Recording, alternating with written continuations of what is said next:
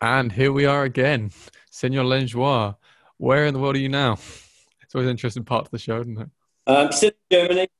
Yeah, I know. Every week somewhere different. I'm here for another couple of weeks. Next week we'll actually be doing it. I'll be in Paris or Wow. Lyon, so I'll be in France next week, but still in Germany this week. Hard life, isn't it? You can hear that the world's smallest violin. Um, now, funny you say Paris of Oh, all right, I know. places. Hey, It's funny you say Paris, yeah, as this Saturday we have a very interesting card. So, Bellator Paris, the first yes, MMA show in Paris, not just the first MMA show, but the biggest, one of the biggest in the world going up to Paris. I yeah, mean, that's a huge sort of development for massive. MMA as a whole. I mean, it's only was Yeah, legalized massive. this year or last year? What was it? Yeah, yeah. I think early this year. Absolutely incredible. Now, regards to the card itself, there's quite a few interesting matchups on this. So we've got Ross Houston and MVP. Now, for anyone who doesn't know Ross Houston, and I've said this on a few of the podcasts, you don't know what you don't know. He's unreal. And if you watch his fight against Nicholas Dalby in Cage Warriors, Mm. for anyone who thinks MMA is still brutal, barbaric, this, that, and the other, if you watch that fight, I can't disagree. And No, I know. I was there for that. were you? I mean, if I get stopped for blood, it's a bit of a Yeah, I questionable was one. sat cage side. Oh, sorry, about a bit of delay. Yeah, we'll give a bit of space between the answers. But yeah, I mean, that in itself is an incredible matchup. I mean, for Ross to finally get some sort of, I don't know, get a bigger platform to really get his name out there is really awesome. But stylistically, it's an interesting one against MVP, so we'll see how that one pans out. Also on that card, we've got Yeah. Ryan Scope. Now, Ryan Scope, he's an interesting one in himself. So he fought Patricky Pitbull, one of the many Pitbulls made Patricky. And this was a very controversial loss, which wasn't really a loss in my world. He didn't need loss of that. So this is a catch weight at 160 pounds, which is a strange one. So I'd like to see how he sort of pans out with this. And I felt he won that fight against Patricky. Patrici, but his name is. Also got Mads Bennell, another Cage Warriors superstar, and also former UFC fighter. And it'd be an interesting one to see these guys in action. So, regards of Bellator's just gone, we had one last week. Now, did you get a chance to catch this card at all? No, I didn't get a chance to catch this one, just the UFC from this week. So, back in the world of European MMA, we have Bellator Milan. Now, we had in the card, the headline fight being James Gallagher against Cal Elena. Cal Pacino, one of the best nicknames in the game. I'm still number one's got to be Adam Love Dr. Proctor, but that's not the conversation. But 100%. So with Cal and James, I believe this fight is the third or fourth time I tried to have this fight. That in itself brought a bit of controversy. But as well with Cal, there's one thing that really sort of, I don't know, it seems to be completely slept on. So one of the times it got stopped before the event got cancelled was because Cal's brain scan came back and he was told he wasn't able to fight again, just full stop. So to have that kind of, being told that kind of news, then step back in the event. I mean, and that transition must have been unreal. And also on this card, we had a few interesting matchups. So the whole conversation about grappling and how active you can be versus scoring. So we had Charlie Ward against Andy Manzola. Now, Andy Manzola, phenomenal judo, phenomenal grappling. However, he spent most of the rounds on his back, albeit dangerous in the butterflies. Yes, he was doing the sort of percussive ear slaps, which was really cunning but really effective. And again, a lot of that kind of stuff. However, he's losing the fight, being on the bottom. It's almost like, I don't know, not quite floor is lava, but like you're back on the mat. Every second you're down there, you're losing. So it's always a bit of a questionable one. And we also had the worst stoppage in MMA history, I think. We had Kiefer Crosby against Charlie Leary. Now, Charlie Leary, absolute savage. I believe he trains out of Watford. And he's unreal. He fought Tim Wild, amazing fight. Now, Kiefer, he was taking a lot of damage, almost got stopped a few times. And when it comes to getting stopped for a cut, so this becomes a conversation a lot of the time. Where is a stoppable cut, for example? The rule of thumb, I feel, is if it leaks into the eye, obscures the vision, and could potentially lead to a more devastating shot. Whereas this was a little nick under the eye and the doctor stopped it way before anything else, which in itself is like, as much as you want to say err on the side of caution, you got to feel it's a bit hard done by at that point. It's a bit like, not fair stoppage, but Yeah. credit to Charlie. He was very quick to say, we're on it back straight away. We're on it back straight away. I want this fight. And it was an absolute war in the first round. I mean, I think commentary was saying that the whole first round is 5 minutes of promotion for the next one. An absolute war. So in your world there, so controversial stoppages like that, Cool. Is it worth getting second opinions this, that, and the other on the night itself? Is there something you feel could, I don't know, add to this?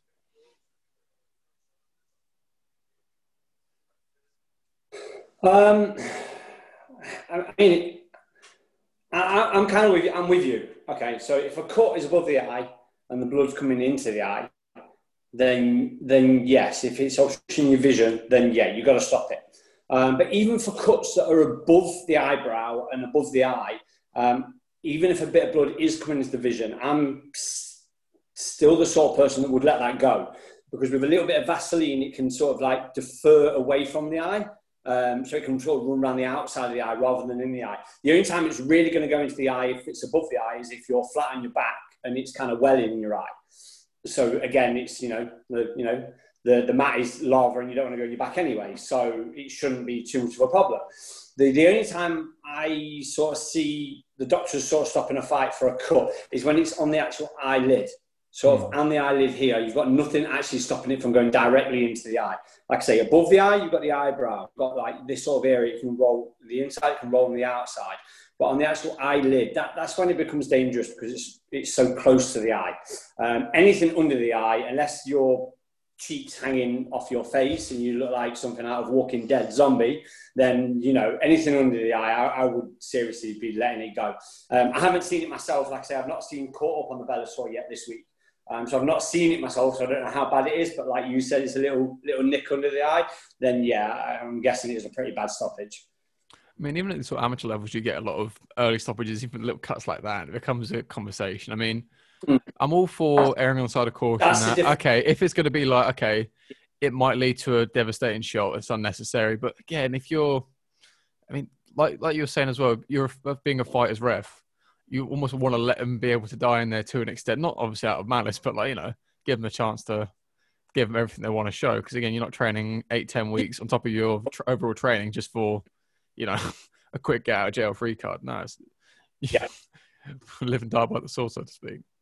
So Bellator was a quick summary. That was the sort of Milan highlights. Again, we had some interesting fights in the prelims. Sorry, go on, mate. Sorry. You go. Sorry, mate. I also feel a little bit as well, as I know the doctor can obviously say, no, the cut's too bad, want to stop it. But being a good referee, you have the final say. Even if the doctor says, it's over, obviously you're going to listen to the doctor normally in certain circumstances. But for something like this, where if you're a referee and you feel as though the doctor's made a bit of a bad decision with it being such a small cut and stuff like that, you could have, the referee in there could have let it go himself. It just depends on the situation. So. Well, that becomes another conversation itself. So if you're the ref, the doctor says, I want to stop it, you disagree, then the fight takes more damage, and then has a problem with this site further down the line. On your head, be it a little bit. But again, it's always ifs and buts. It becomes an interesting conversation. It can always say, oh, but what if? Just get on with it a little bit. Yeah. I don't know. It's above my pay grade to an extent. That's why we're on a podcast chatting shit about it instead of, getting paid to make the decisions. It's all well and good for the armchairs. We get comfy, put the world to rights. Also on that card, we had a very slept-on fight, which was Ashley Grimshaw against Andrew Fisher. Now, for people who don't know who these men are, I mean, if you don't know UK MMA, so Ash Grimshaw, Cage Warriors, absolute Bellator superstar, trains with Brad Pickett down in London. And you're Andrew Fisher, again, phenomenal career so far. Trains up north with, I think he trains at TFT with like Perry Goodwin and them lot, and like Cal Eleanor. And again, it's just people who are like, just completely slept on. That fight is a main event. That is a main event fight. I don't know why that hasn't been given anywhere near the amount of spotlight it needs. It deserved. And it turned out to be an absolute war as well, absolute back and forth, with Fisher coming on top. So if we take it back to the UFC. So again, we've been very busy. So that was on the Saturday. So this is the Sunday night. So this is the home Aldana card. So do you want to take us with anything you want to take before we go into the prelims? Was there anything from the event itself you were expecting? Anything that sort of stood out to you? So it was quite a big event for the women's bantamweight division. Obviously, you got two of the main fighters. You got the number one, Jermaine Dramandamy, and obviously Holly Holm as well. Both former champions, one in featherweight, one in bantamweight, but both now obviously looking for that weight division. And then you've got as well Amanda Nunes, who has looked unstoppable in recent fights. So it was quite a really big card for the female bantamweight division. And both fighters looked absolutely amazing. We'll start the Jermaine, Jesus Christ. GDR. I'll get it right in a minute. Awesome fight. She looked absolutely great. First round, kept it standing, used her range, used her excellent, world-class Muay Thai against Juliana Pena, who we know is an amazing grappler. Second round, she managed to get the fight down. So coming into the third round, it was 1-1. It was kind of like a striker versus grappler sort of situation. And then coming out to the third round, again, Pena closed the distance really well, sort of bobbing, using sort of like a Mike Tyson sort of style, sort of like bobbing and weaving, trying to get past them long limbs of caught sort of like a body lock and sort of changed it. I think it was from a single to a double. But as she did it, de Randamie switched to an absolutely beautiful guillotine and ended up putting Pena to sleep. It was absolutely great, really, really nice. What I kind of called, it was kind of like a power guillotine with like a high hand, but she was like sort of palm to palm, this sort of. Oh, so what is it, like high elbow or is it underneath pushing up? Really, really fucking nice. Yeah, it was kind of like a high elbow, but her hands were palm to palm. So with the high elbow, you kind of in the normal guillotine position, you roll your sort of elbow over the top. So everyone listening then, instead of your standard gable grip, it's like reverse, so both fingers down, yeah. Yeah. So she had the hand under, and then she turned it that way, and sort of was like squeezing, kind of like a rear naked, but from the guillotine position, sort of, yeah, like a palm to palm rear naked, but from the guillotine position. It was really nice anyway, and she put Pena to sleep. So she's then proving as well. She actually she tried to do a couple of submissions when she was on her back in the second round as well. So she's showing an evolution to her game. She came in as just a pure Muay Thai fighter, and now she's showing the evolution where she's actually starting to learn submissions, especially off her back, because that's where most people want to put her with being such a good striker. She's really one to watch, but she's already one to watch for the striking, and now she's putting the submissions into a game as well. And some of her takedown defense was really good as well. So it's going to be interesting to see her maybe evolve over another one or two fights, and then obviously gun for Nunes again. With her last fight being such a wrestle-heavy sort of offense against de Randamie, it'd be quite interesting to see now she's got a few submissions in her arsenal, see where that goes. And then sticking with the bantamweight women's division, going on to the main event, Holly Holm again, she's 38 or 39 years old. And, she did not stop moving one bit the whole fight. She looked like a 28-year-old in there rather than a 38-year-old. She's still young in the game, even though people are talking about, her age and whether she should retire or not. But she put on an absolute clinic of a dominant performance and won the decision over Aldana. And then towards the end of the last round, the fifth round, she put some great combos together, really good head kick as well, and nearly actually finished the fight. So awesome performance from the women's bantamweight division. Did you happen to see any of them two fights? I've seen clips on Instagram this and I haven't caught up with the whole main card yet. And again, with Holly Holm, she's always one of these where the performance, she feels she holds her pace quite well, throughout the rounds. She seems to set her pace quite well and keeps her. Doesn't seem to go backwards. Against Miesha Tate again, Ronda Rousey again. But again, it's sort of that the pace sort of not stagnates. It keeps that same kind of momentum. So it's very consistent. It's sort of horrible pressure. I'd hate to spar with. That'd be an absolute nightmare. Now, if we go take a step back to the prelims, there's a few interesting fights on this one. And now something that really stood out to me. Yeah. Absolute underappreciated fight was I'm going to butcher this beyond all belief.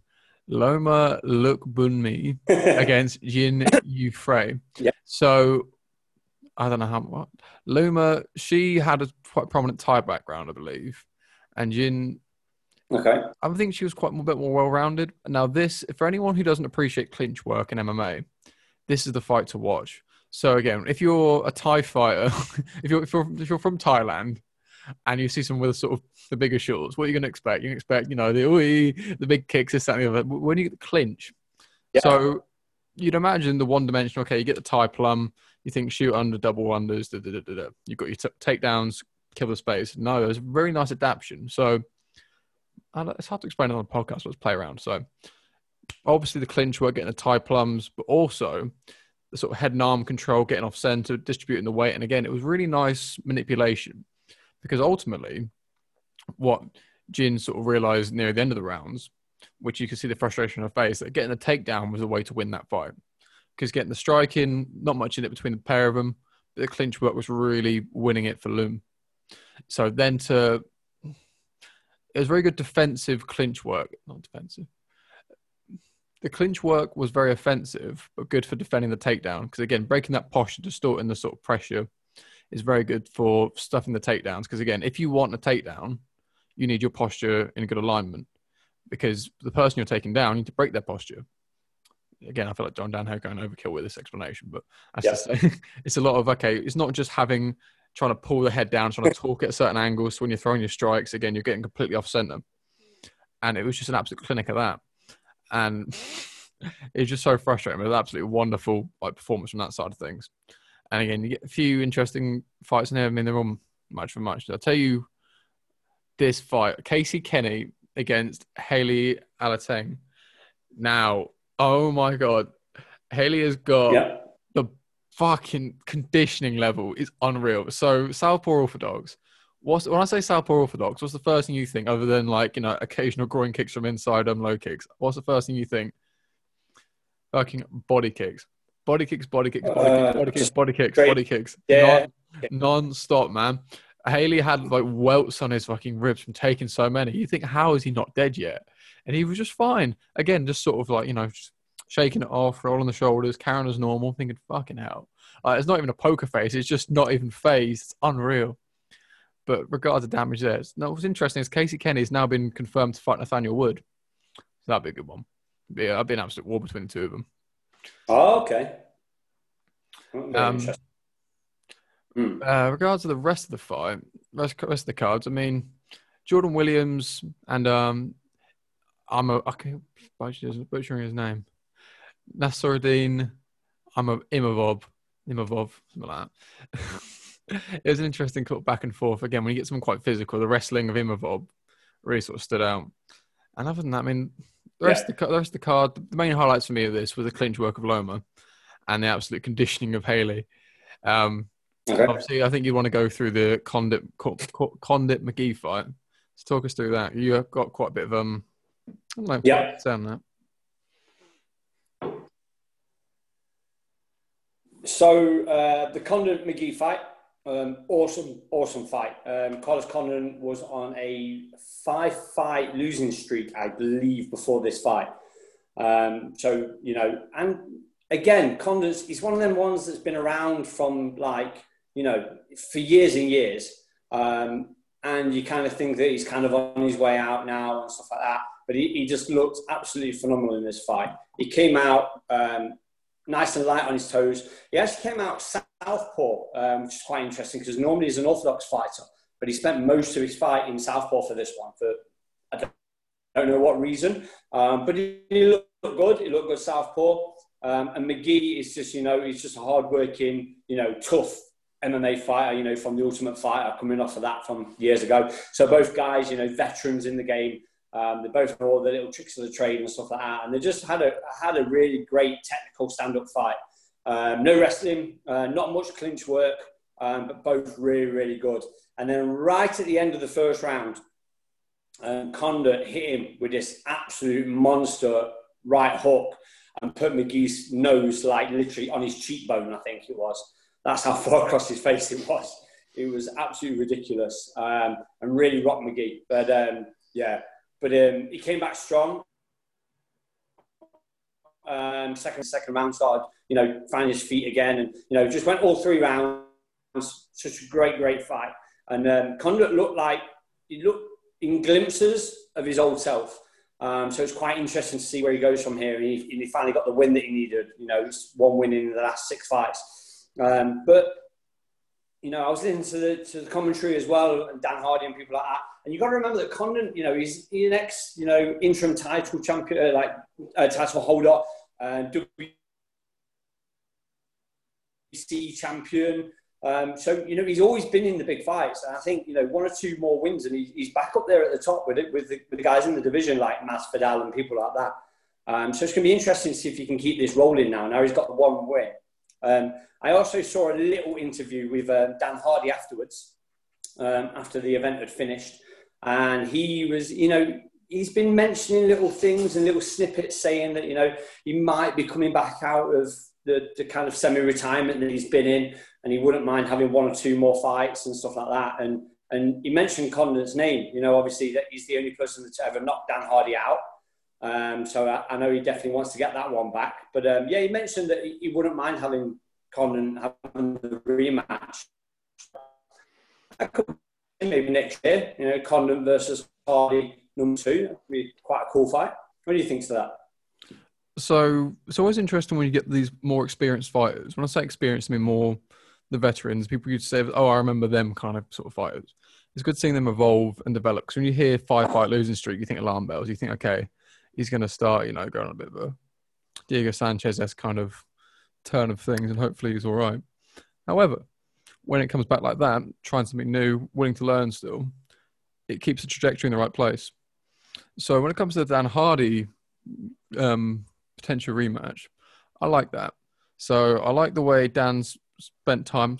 Sounds like I'm talking in third person. It's like Dan spent his time away from the damage as such and kept his foot in the technical side of things. So again, always watching tape in the sense of watching these fights, breaking them down. He's training himself. He's got his lessons of war with Jimmy Wallhead. And again, he's building this whole thing in itself. All he's done is, I think, kept his miles on the clock whilst building all the maintenance up. So again, he's not burning himself out. So if anything, if he was to come back, he'd be more conditioned and he'd be more developed without the wear and tear as such. I mean, that's from an outside perspective. I don't know him that closely.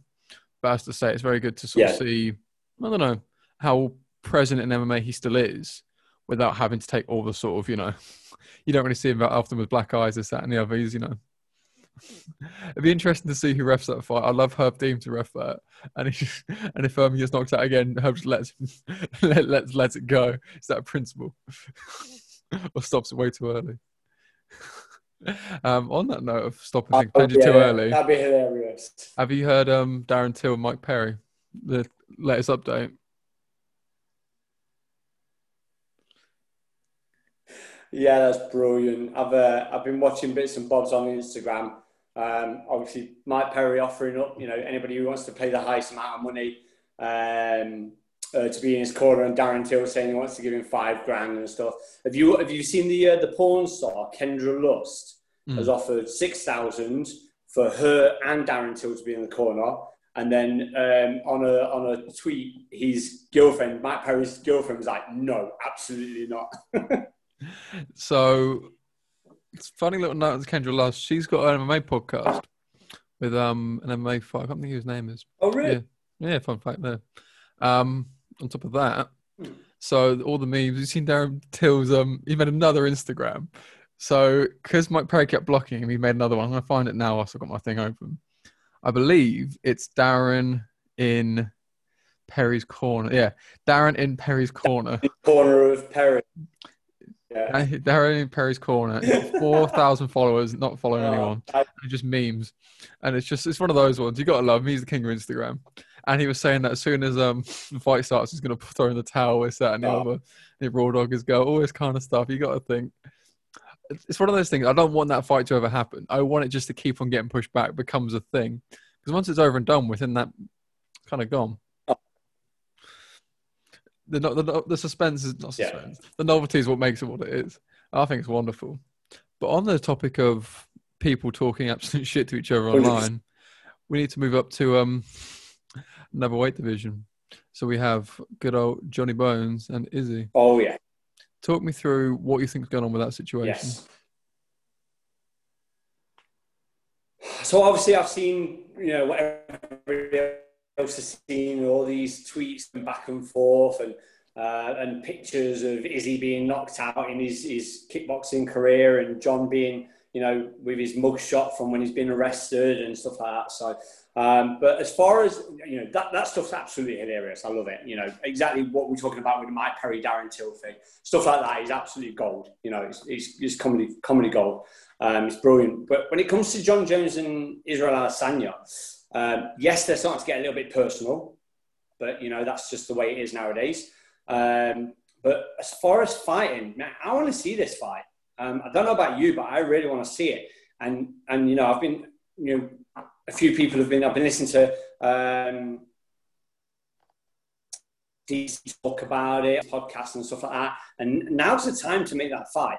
If you wait until when Izzy said he wanted to do the fight was in 2021 and he wanted it the fight week, the big fight week they do in Vegas, which obviously is normally one of the biggest cards of the year. So yes, that would be an amazing main event for that. But the way it is now with the tweets, I think now's the time to make that fight. And it's a tough one. Izzy's on fire, obviously, at the minute.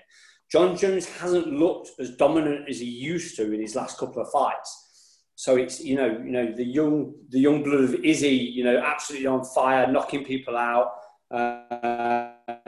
People that they thought that he couldn't knock out, he's knocking them out, making them look absolutely amateur.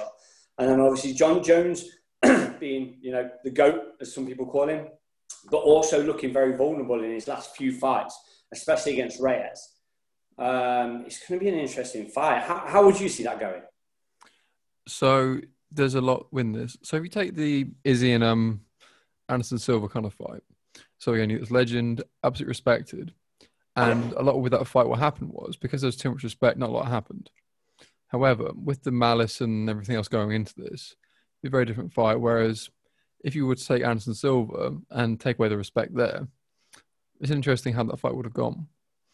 So there's a few things with this in itself. So regards of their animosity, I'll put that in inverted commas because, again, you never know how much is when they're getting paid, you've got to sort of caveat a lot of stuff. Yeah, that's true. If they were to fight, how would they do it? So again, Izzy in middleweight, John Jones light heavyweight now moved up to heavyweight. Would they do it catch weight? Would they do it as a BMF? Would John have to beat Jan Blachowicz and then do a 205 belt, see if we champ? And again, these sort of conversations are where the things really have to happen. Exhibition bout, what weight would it be? Because again, if John Jones is walking around at heavyweight, again, if he's getting close to that 260 limit, and Adesanya's walking around probably about 200 or something, maybe a bit more, like big. Yeah, he's not a big middleweight. This is it. So, as much as Jones is looking, I don't know. The tricky thing with a lot of this, when people start progressing, you see this in the gym a lot. If you're training with someone who you normally can beat, when they start getting better, it doesn't mean you're getting worse. But by comparison, it makes you look worse as such. Because, okay, you're not smashing them the same way you can. But, again, getting caught by Reyes when he did, I mean, it's MMA math. John beat Reyes, but then Reyes got stopped by Blachowicz. And what's to say John would get stopped by Blachowicz as well? And again, it's just one of those sort of conversations that MMA That's true. MMA after. And with Adesanya, he's a funny one. He's being a white belt and this, that, and the other when it comes to the whole Paulo Costa situation and Hesbeck and all this kind of stuff, and about how his pure critique he gets all the time is why people just want to take him down like it's easy. It's takedown defense. But again, John Jones was the first one and only one to take down DC. I think CB taken down as well. But he took down DC like it was nothing a few times. So it becomes an interesting conversation, especially that weight advantage. And again, the skill. I think from a fan point of view, I would like a trilogy of 3-5s.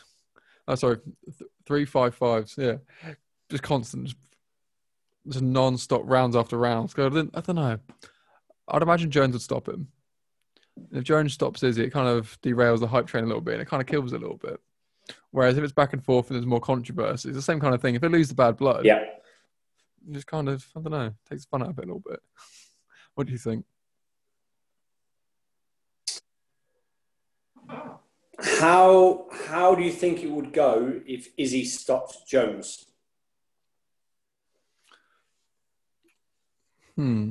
So, interesting concept in itself. The only person to beat John Jones is the GOAT Matt Hamill. So other than that, he joined him in GOAT status for finishing the GOAT. But it becomes an interesting conversation then. Because then what happens with Izzy's career? Does he go from the sunset? Does he do novelty boxing matches against retired boxers? Does he just try and make money? Does he just continue being the poster boy? But regards to Jones and his stock, so again, it's almost a bit lose-lose. Like the whole idea of GSP coming back to fight Khabib. It's a bit like, okay, you went off in the sunset, you've had your glory days, you've had your respect, and then you don't want to BJ Penn it and come back and just get murdered and lose a lot of your legacy. And legacy in itself is whatever, but another conversation. Personally, I feel it's not... For Jones, it's lose-lose. But again, it depends on where his sort of head is. Because if he wants to move up to heavyweight and make a scene there, it doesn't make any sense for him to go down to fight middleweight. And if he gets chopped by middleweight, he loses a lot of stock at heavyweight. No. You know what I mean? Because two weight divisions is different. Yeah. What's your views on that? It's a real tough one. It's a real tough one. It's like you said, it's kind of a lose-lose for both, because if Izzy gets beat, he's lost that O. And that's the thing that's making him so special at the minute, is the fact that he's, 19-0, I think it is now in MMA. And, he's cleared out, although he's been champion, he's only just been champion, he's only defended it, he's only had the belt back for a couple of fights, but he's already cleared out 7 of the top 15 fighters in that division before he had the belt, and now he's started to clear it out a little bit more himself. And he said he wants to stay at middleweight, so he doesn't want to put the extra weight on to go up to 205. Not yet, anyway. Maybe in the future. John Jones, on the other hand, like you said, he's now said that he wants to be a heavyweight, but he's going to have to come back down to 205. So it depends on how much weight he's put on for heavyweight and how he's going to then lose it to go down back to 205. So that's going to be an interesting situation as well. Because, the fight's going to have to happen at 205. John Jones can't go below that, and he can't make a catch weight in between the two, because John Jones, he's a big 205 as it is. So he's not going to be able to make, 195 if he could, or he's not going to. He's definitely going to make 185. Otherwise, he would have, maybe gone down to 185 earlier in his career. So he's going to be, it's going to be a 205 fight. So again, like you say, John Jones is known as, he's only been beat by Matt Hamill, and we all know how and why that happened. The real guy. It was really a loss, but so it's, they're both unbeaten fighters, and the way their stock is in their own divisions, or they're now new divisions of John Jones being a heavyweight. Yeah, it's kind of a lose-lose for both. But as far as a fan point of view, the build-up for this fight, the build-up that's already happening, and the fight's not even sort of like scheduled or even really thought about properly. It's just people saying that they want it to happen, would be absolutely amazing. And the fight itself, I can see it being an absolute awesome fight. And like you say, John Jones has got the wrestling to fall back on. Would you say this was going to be more of a John Jones grappling style of attack rather than wanting to stand with Izzy? Or do you think he's going to do what he's done for a lot of his heavyweight career, and that is go to where his opponents are best and try and beat them at their own game? So this becomes quite a lot of layers to this question. So if you take John Jones's weight, the way it's changing. So again, being in 205, being him at his lightest to an extent, he's quite flamboyant. He's got these sort of flashy strikes, the spinning elbows, the flying knees, this, that, and the other. When he's going up a weight, you'd imagine the style would have adapted to such. Not necessarily the same kind of pace, not necessarily the same level of combinations. Again, might be more power focused. Depends on how he wants to do it. And then it depends on how he wants to address the situation. So if you want to get in a striking match with Izzy, it then becomes, I don't know, it depends on how he wants to strike with him. Because the way you wouldn't want to beat him just straight kickboxing. You'd have to be unorthodox. You'd have to be offbeat. Because again, what you'll find with a lot of traditional martial artists is it's very like, it's in a tempo. Whereas the MMA, the beauty of how it works quite a lot of the time against these different styles is being that offbeat. Again, you're used to, your jab, cross, move your head, this, that, and the other step. But then if you're a little bit, by the time you're throwing even before you've even finished loading up your cross, I've already shot in or I've gone off an angle, you're then having to readjust. And all these kind of little cues, even like the oblique kicks, this, that, and the other, it depends on how he wants to apply that. Because again, with Greg Jackson's kind of game planning, it'd be interesting to see how you do it. Because I wouldn't be surprised if he was trying to use his wrestling to put off the striking. Because you see a lot of fighters where, like you see it with lighter division and Cage Warriors, Luke Shanks and Sanford Dean. It wasn't until Luke started imposing his wrestling that his striking really started coming off. Because again, once you start respecting the wrestling, doing striking just gets that extra sort of level on top of it because you're that's not the main priority. So it depends. It depends on how he wants to do it. Because as well, when it comes to Izzy, like fighting Costa, fighting Yoel, this, that, and the other, like counter strikers, people who aren't going to push the pace as such, not going to be as aggressive and wait for something. So for Jones to not give him that respect and put it back on him, it'd be interesting to see that kind of game plan. And just to say as well, regardless of the weight, because 205, it makes you wonder how big Jones is, what the cut's going to do to him. Because it can't help but feel it might be affecting the performances in itself. And if he's cleaning up and, he's going to church on Sundays instead of, getting at the bar still, hitting pregnant women's cars and, this, that, and the other, he's depends on how he's changed. Because he's maturing and developing or whatever else he's doing. Interesting conversation. Like, how can you see this fight panning out? Interesting. If it were to actually fight, again, it depends on what Jones turns up. Is he still partying or is he in church? Is he putting the time in the gym or is he out pretending that he's, the new saved, Born again by Jones. What kind of, how John's going to turn up. That's it. So, if they're both their best game, I see it very tough night for Izzy. Yes, you can start setting traps for John that John's not seen. Izzy is a very diverse striker and is even himself is very unusual the way he's very long. Again, he's very long for the weight division he's in now, but I don't know how he matches up with John Jones. We all know John Jones has got the longest, arm reach advantage. Does he fight against somebody who's actually going to have a reach advantage over him as well? We could spend, the next 2 hours just talking about this one fight. I would like, me personally right now, I'd like Izzy to win. I'm a big fan of Izzy's. I've liked him ever since the glory days. My friend Carl Bomber Booth, he's the one that got me watching Izzy absolutely years ago, before he even started MMA, I think it was, when he was still just a kickboxer. And Carl liked his style, and he's very sort of similar to that sort of style in striking, being quite long for a welterweight. And he used to watch a lot of tapes of Izzy. So I've been watching him for years, and I really like Izzy. So me personally, I think he could catch John. I think he can set traps for him, definitely. But it all depends on what John comes into the fight and how much he can actually wrestle him and use that size advantage. I'll have to wait and see what gets confirmed with this.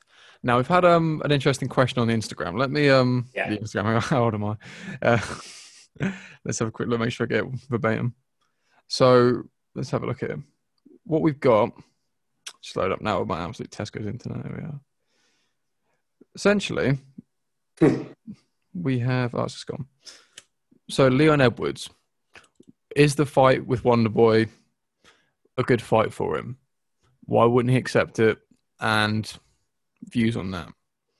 So, before we get into this, the initial argument Leon's made is that Wonderboy is beneath him in the ranks. Which, on paper, you think, yeah, that makes sense. Why would you fight someone beneath you? However... if you fight someone above your rank, they don't have to make that same decision. So it's a stupid argument. So my question to you with this is one hierarchical matchmaking.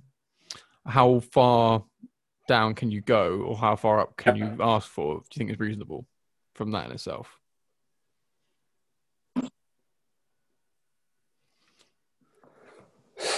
Yeah, it's a tough one. It depends on, again, right, Leon Edwards, we all know he wants a title fight, okay?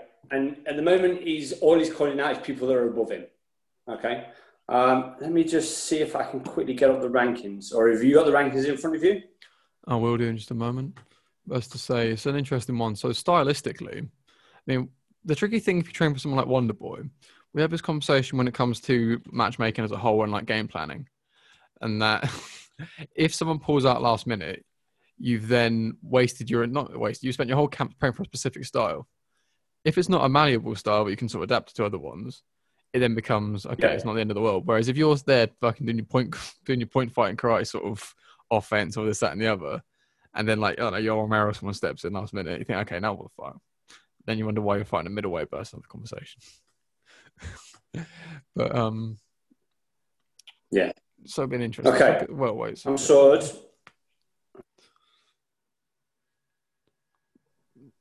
I've got the rankings here. Okay, cool. So Leon, I believe he's number 5. So we have Kamaru Usman, champion, obviously.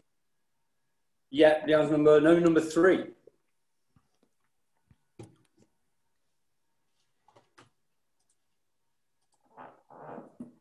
I've got Leon down as number 3 in the rankings. Okay, cool. So Usman champion, Colby Covington 1.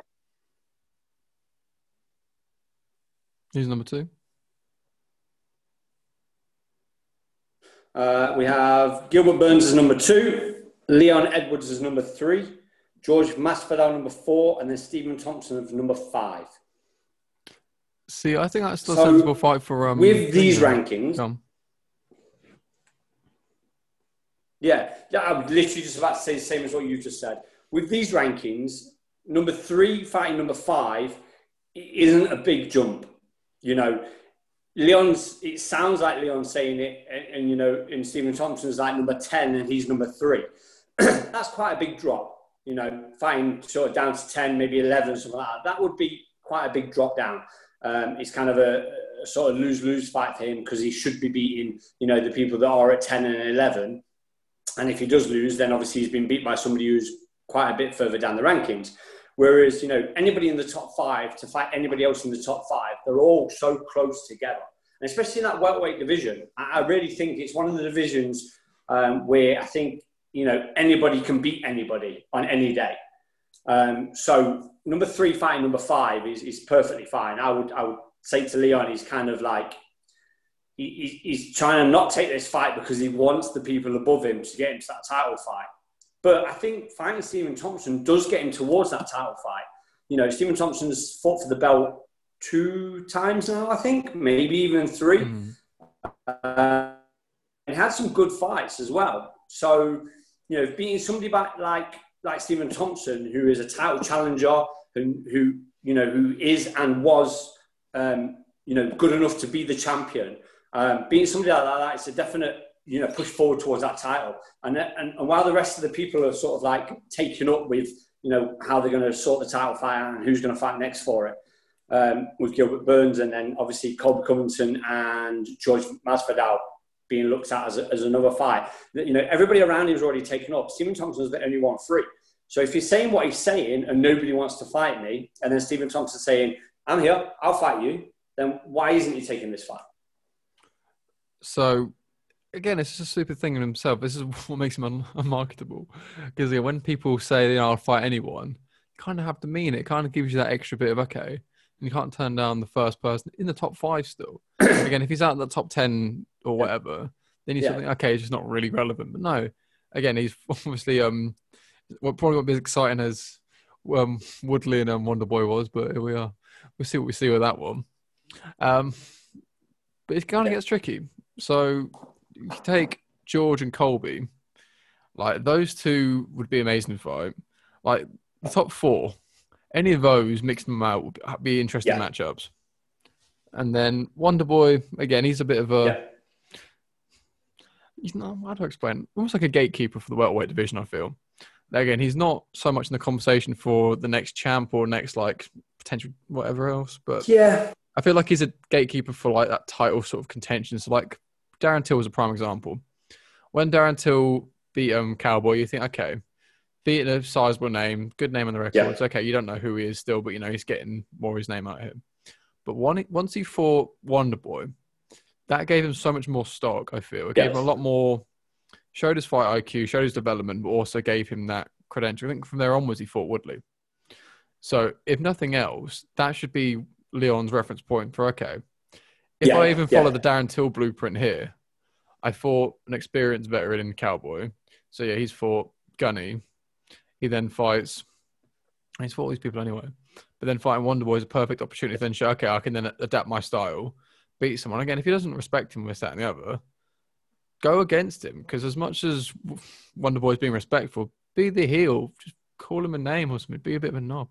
Like, steer into it. But if you don't like him, make him a point he's not on your level with this, that, and the other, and then run with it. But instead, just like, no, fuck off, leave me alone. That's just not even... Yeah. I don't know, it's just a bit of a weapon. Like, I'd like to see a lot more from Leon. I think, I don't know, as much as he's not marketable and he's hard to promote, he is a champion. He is champion quality. He's just not giving himself a platform. And this is a prime example of just not making the most of the opportunities there. Like, everyone's argument with this is, if he keeps winning, no, there's no denying it.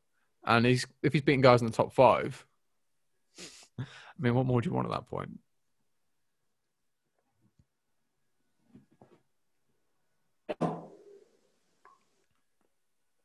So I think he needs to take this fight. And like you said, you know, using the blueprint of Darren Till, you know, Wonder Boy, you know, I hate calling people gatekeepers, especially people like Wonder Boy as well, because, you know, when Wonder Boy turns up, he can still beat every single one in that top 5. So, you know, he is still championship material. And for Leon to beat him, then it shows. And exactly like you said, it's like Leon saying, well, I'm not fighting him because he's below me in the rankings. So then go into the fight and prove that he's below you in the rankings for a reason. Go in there, how much better you are, and show that you are ready for a title fight. That's the way you should be looking at this fight. Rather than thinking, oh, he's below me in the rankings, you should, okay, he's below me in the rankings. I'm so much better. I will prove I'm so much better. And then that's the way he gets the title fight. That's the way I think he should go with this anyway. And turning down fights when he's turned around and said nobody wants to fight me, but now he doesn't want to fight anybody as well. It's gonna lessen his stock, and he needs to start taking fights and start having a bit of a personality and a bit of an attitude to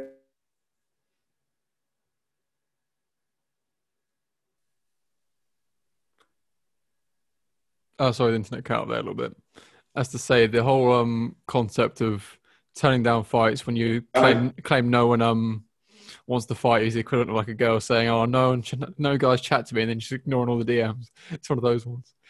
Again, it's not the most relevant analogy, but here we are. If people can relate, sadly enough, you know, F in the chat for the fallen homies. It's all good.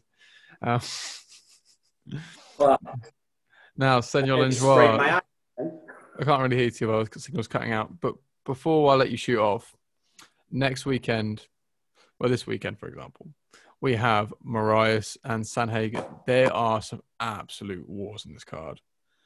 So where do we begin? Yes. So again, we covered Tom Aspinall, and again, I'm going to go on about him again and again and again. The next biggest thing in the heavyweight division. Yep. The speed, the mindset, everything. Educated. Can't wait to see him get stuck in again. But one of the most exciting fights on this card, Edson Barbosa against Makwan Amirkhani. I mean, what is that fight? It's incredible. So off the bat, Amirkhani as a surname is just... I think that's incredible. I think that in itself is wonderful. I remember seeing it at UFC London. And I don't know, it's a very educated performance. And Barbosa at featherweight just looks phenomenal. Like, you see he's finished against Terry Etim. And I feel for Terry Etim. Every time I see it, I think, oh, I don't know how many years ago that was, but he must get sick of seeing that all the time. Played knockout in UFC history. It's like your worst nightmare. Thinking, okay, that's your first fight. What's the worst that can happen? Oh, I can get knocked up by Edson Barbosa, and everyone can watch it for the next 20 years or whatever it is, like for 10, 15 years, just constant. Okay, okay, I don't know. That's why I quite don't mind losing like a sports hall in the middle of nowhere. I'd rather do that than get chinned by Edson Barbosa. But here we are. Each thing. Yeah, definitely. Phenomenal fights. Any initial predictions? Any things to look out for on this card itself? Yeah, well, apart from the two you've said, Tom Aspinall and obviously the Edson Barbosa Americani fight, both of them stand out massively. I'm interested to see what Tom does. Since our last conversation when he fought, I didn't really know who he was. I've then gone back and watched some of his previous sort of Cage Warrior fights, so I've kind of got up to speed on him, and I'm on the Tom Aspinall train, same as you now, mate. I'm a big fan, and I do think he's gonna be a massive impact in the heavyweight division in his next couple of fights. And then Edson Barbosa. I mean, I love watching this guy. He's got the meanest leg kicks in the whole UFC history, I think. Like, the getting this guy is so fast. That switch kick is literally what I used to train myself to do. Like, the way he does it, that switch kick to the left is absolutely beautiful. And it's going to be a great fight because American is a great fighter and a very, very good grappler. Edson Barbosa being the striker, Americani being the grappler, so it gives it a good dynamic, and let's see where this fight happens. And Barbosa looked amazing in his featherweight debut, and I think he got robbed on the decision as well. And then we've also got Big Ben. I love Big Ben Rothwell. The guy, he looks mean as hell, but he doesn't look like a fighter, and his style is herky-jerky, and, I just love Big Ben. He's always good for a good fight, and it's going to be a good fight with him and Tabura. And then the main event, you got Moraes versus Sandhagen, two of the top, I believe they're both in the top 5 in the weight division, and they'll both be looking after this fight, to look for a title fight after this, so they'll be definitely putting on a show. And Moraes fight, I think the one against Aldo, that he won, but did he win? And it'll be a really, really good fight. So, some great fights on this card. And on the prelims, we've got Tom Breeze, and again, someone's going to get slept on, but it's just so underappreciated. It's Impa Kasanganay. So for anyone who hasn't seen his fight against Maki Pitolo, oh my god, absolutely incredible! Again, those two, both Dana White Contender Series belts. It was absolute chaos, absolutely wonderful fight. Yep. And again, it's such a sound guy as well. Again, interesting card in itself. Now, before we shoot off, here's a question I've got for you. So, when you're sparring with someone new in the gym, someone brand new, how hard should you go? Now, this is MMA, this is jiu-jitsu, this is whatever. So, when it comes to these beginners, you'll get this whole spectrum. Some people need that nurturing. Some people need the sort of, jiu-jitsu. They need to get the sort of, the tough love as such. And the example I've heard from this was, have you ever had it where you roll with someone, think, okay, I'll give them position, let's play around. And afterwards they start celebrating that they didn't get subbed and they won. It's a bit like, okay, now what? They don't want to be that guy. Like, where do you sit on the rule of thumb for rolling with someone brand new?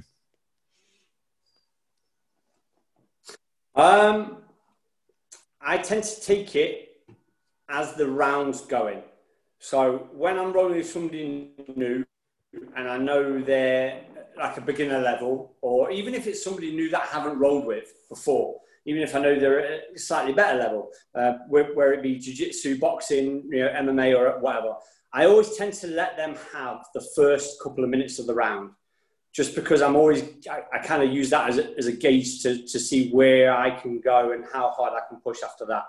So I generally let people sort of I go very, very light to start with for the first couple of minutes of the round.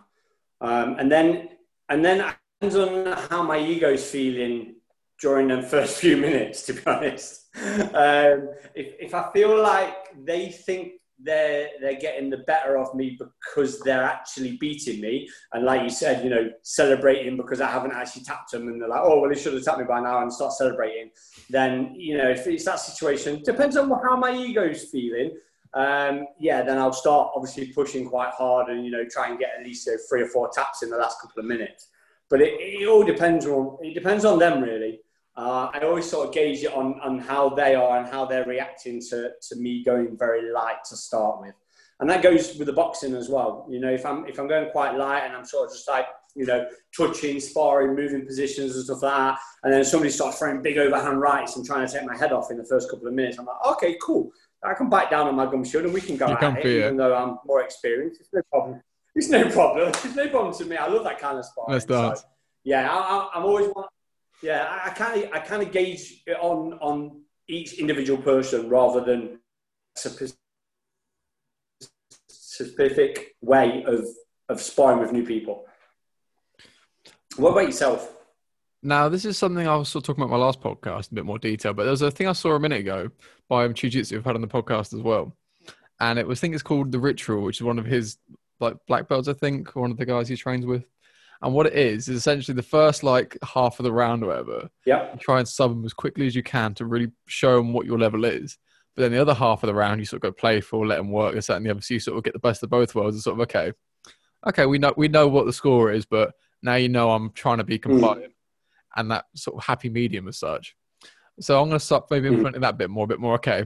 I'm not going to hurt them or put that pressure on too much, but a sense of, okay, just maybe snatch a guillotine, maybe get a triangle with setting them straight away instead of okay, oh, I've got a full extended armbar. Oh no, you managed to roll out. Oh no, that heel is still there. You still got. I think it's a bit more okay.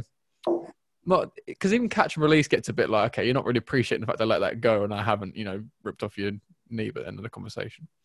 But yeah, regards of striking sparring gets quite tricky sometimes.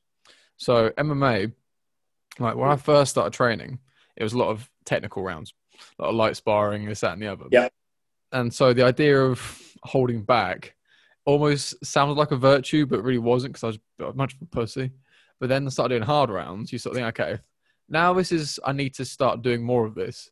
And when I start moving to where I am now at BST, initially started sparring there with the pros, this, that, and never getting absolutely fucking filled in with some of the more experienced guys. And I needed that. And not all the rounds are always like that, but I needed the harder rounds. So now it's a case of, I think rule of thumb is the head, trying to go too crazy, but again, stiff jabs, stiff crosses, not necessarily overhands, but kicks are a tricky one. So the legs and the body, I feel a fair game, because if you throw body kicks half-assed, you're just going to get caught and taken down, whether you're being polite or not, it's whatever. Head kicks is more of a slap. Yep. And again, it's all rule of thumb. I mean, takedowns, controlled, submissions, ground and pounds like peppering. Again, it's a bit of I think the general rule of thumb is give as hard as you get and sort of go from there and sort of gauge again. It's a tricky one, especially when it comes to beginners. You don't want to fucking leave a shot because they're a bit nervous. It's sort of, I don't know, it's a funny balance. All right, my friend, I will let you crack on. Remember, before we go, social media, where can people find you, my friend? As always, Carsten Langeois on Instagram and Carsten M. Langeois on Facebook. And remember, guys, any questions, any topics you want us to cover, be sure to message me on Instagram at fisticuffs_podcast. And I'll be sure to get back to you as soon as I can. Cool. Take care. Stay safe.